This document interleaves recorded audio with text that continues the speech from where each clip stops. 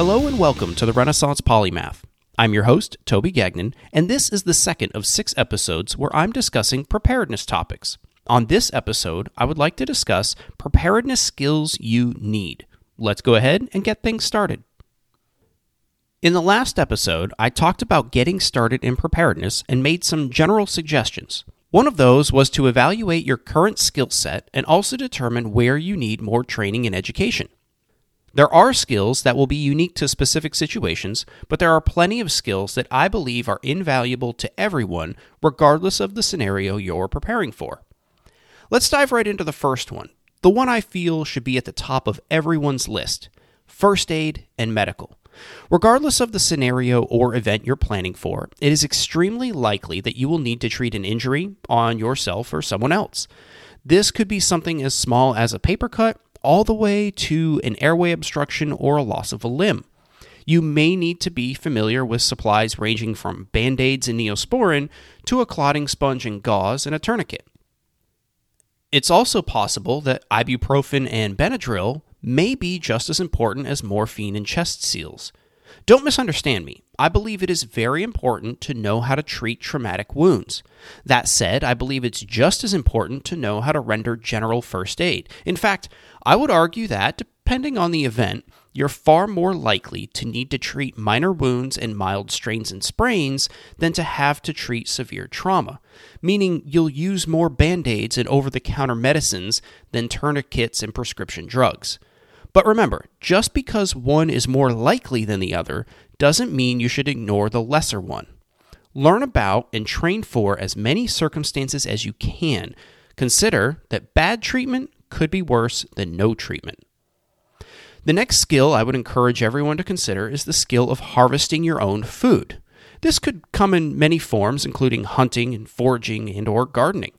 I know it may sound crazy, but there are so many benefits to being in control of your own food supply. For example, if there is an interruption or a complete breakdown in the supply chain to the grocery stores, you will be less affected, possibly even not at all. If there is a recall on a product because of a health concern, such as E. coli or something similar, you can rest easy knowing it doesn't affect your supply. If you have food allergies, you can be sure that what you're growing and harvesting doesn't contain anything that could trigger a reaction. If you have more ethical concerns, you can rest easy knowing you've done things sustainably and ethically. Also, there will be less of a concern worrying about where your meals will be coming from next week, next month, next year if you plan and manage your growing and harvesting appropriately. Of course, there are also health benefits beyond just the physical. Many people have said that their happy place is out in their garden and getting their hands dirty, and that has helped their mental health status tremendously.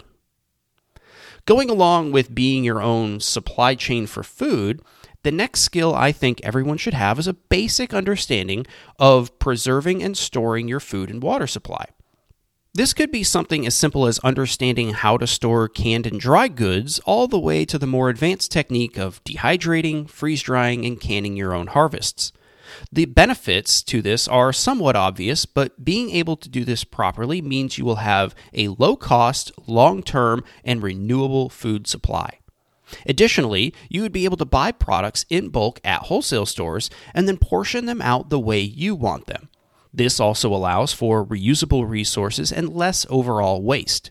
If you learn the art of shelf-stable preservation techniques, then you would become less dependent on electrically controlled storage solutions like freezers and refrigerators, which would also be a great benefit during a long-term power outage possibly caused by environmental events such as storms. So, food and water storage and preservation techniques is something I encourage everyone to have an understanding of. Naturally, having a method to storing those in a way that makes sense and is easily understandable would be ideal. And that's my next skill I recommend: organization. Now, it may not sound like a skill to some, but there are many people who struggle with this. Still don't believe me? All right, let me ask you a question. On a scale of 1 to 10, with 10 being the best score possible, how would you rate your organization? Seriously, grade yourself. I'll wait.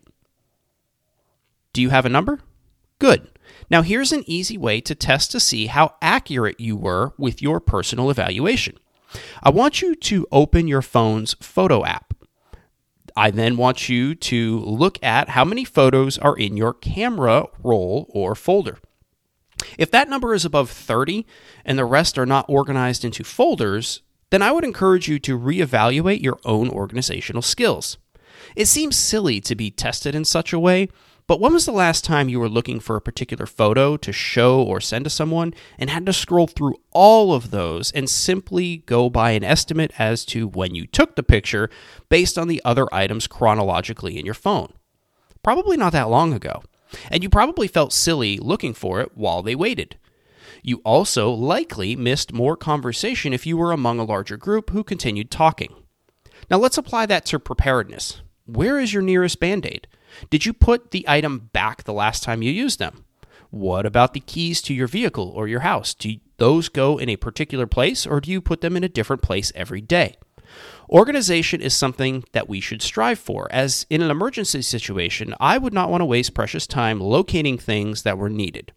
Also, this will aid in being able to determine what I have available to me, rotating what needs to be rotated, and replenishing what needs to be replenished. This is crucial, so I encourage you to develop and hone the skill of organization. The next skill I think everyone should have is being able to maintain and repair their vehicle. Your vehicle is means of fast and efficient transport while also allowing you to store and move larger amounts of supplies than you could ever carry on your person. In the event of a disaster or an evacuation order, you would not want your vehicle to fail to get you to safety or a predetermined location. Interestingly, this skill is the most likely to have a tangible, immediate return on investment, saving you money every single time you need to use it. Oil changes, filter changes, fluid flushing and replenishment, wearable parts replacement, etc. will all save you money doing it yourself over taking it to a service station or mechanic. Knowing how to use a tire plug kit could save you a couple $100 by not having to buy a completely new tire. With this new knowledge and understanding of how things work, you'll also be able to self-diagnose any issues that may arise, possibly from just the noise that it's making and the location the sound is coming from. In addition, knowing your vehicle is in proper working order and being able to keep it that way yourself can give you a peace of mind knowing that when you push the brake pedal, the vehicle will slow down. A vehicle in proper working order and properly maintained on a regular basis is less likely to cause an accident, meaning you and your family and the other drivers on the road will be safer because of your newly found skill set.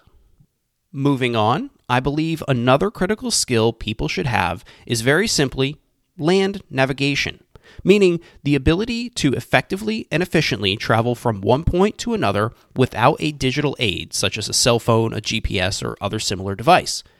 If you were in your car driving back from a vacation and suddenly came across a road closed due to an accident or construction, and your cell phone didn't have any signal and your car didn't have onboard navigation, would you be able to find an alternate route to get yourself back home? Let's go even more simple. Do you, the listener, right now, know where due south is from your current position? If you answered no, or I don't know, or hesitated to either of those questions, then I would encourage you to take some training to help you develop and hone this skill set. The benefits to this are somewhat obvious, but I'll list a few anyway. Having the skill set of land navigation can help you find your way back home when you're lost, can help you find your way out when electronic aids aren't available, can help you determine the best course of travel to avoid likely impediments that would slow you down or block your way entirely, and can also help you find and assist others who might be lost and in need of help. Like other skills, this one is perishable, and if you don't practice it on a regular basis, you will lose it. So, the next time you're planning a trip, consider not using mapping software and elect to plan your journey using paper maps and a compass. Up next is the skill of knowing how to effectively communicate using methods that have been tried and proven the most effective time and time again. I'm talking, of course, of the first wireless communication, radio. I have been a licensed amateur radio operator for a few years now, and I am always finding new and interesting ways to communicate with others using radio. For example, did you know that I could send your cell phone a text message from my ham radio? Did you know that I could also send you an email from it? or that I could send instant messages back and forth in real time with someone halfway around the globe. Oh, and I almost forgot to mention, it's completely free. Yes, the investment into the equipment isn't cheap, but I don't have to pay anyone to communicate. Now, you might be thinking, well, I don't have to pay anyone to send a text either. Those are free. Except they aren't. You pay your cell phone provider a fee each month for the privilege to use the communications network they've developed. Now, you might be thinking, fine, I won't use my phone, I'll just use my computer and send an email. That's free. Well, not exactly. You pay an internet service provider for the ability to access the internet. So while email and phones might not charge you to receive emails and texts, you're still paying someone for the ability to send the messages and have access to the servers to read them. Amateur radio, on the other hand, does not have the same barriers to communication. Sure, a little more work is involved and you have to familiarize yourself with the software, but when I send an email or a text or talk to someone using radios, I am not paying anyone for the ability to do it. Of course, you might be thinking that the equipment is prohibitively expensive, but it really isn't. A quality radio that can communicate around the world actually costs less than the MSRP of the cell phone in your pocket. Additionally, it has been proven time and again that the first and sometimes only communications into and out of a disaster area in the immediate aftermath is amateur radio. So, go watch some videos, read a few books, get licensed, and develop and grow your emergency communication skill set to become more self-reliant.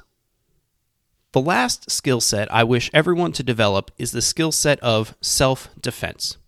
It is an unfortunate reality that we are all likely to have to defend ourselves or someone else in our lifetime. In recent years, it appears as though these instances of self-defense have become more severe. Attackers are becoming more bold, more violent, and more cowardly, usually choosing victims that they feel are easy targets and are unlikely to put up a struggle of any kind. It doesn't help that people are being taught to simply comply with the demands of their attacker and that the penal system here in the United States doesn't hold people accountable for their actions. To me, these are just a result of the direction of our societies have been moving for the last 15 to 20 years. So, how can you ensure your own safety in a society like this? Well, develop and actively train in methods of self-defense. I recommend beginning to understand terms like escalation of force and duty to retreat. Understand how to see trouble before trouble sees you. Learn to spot the uncommon thing in a common situation. Know the ways to get out in case of an emergency.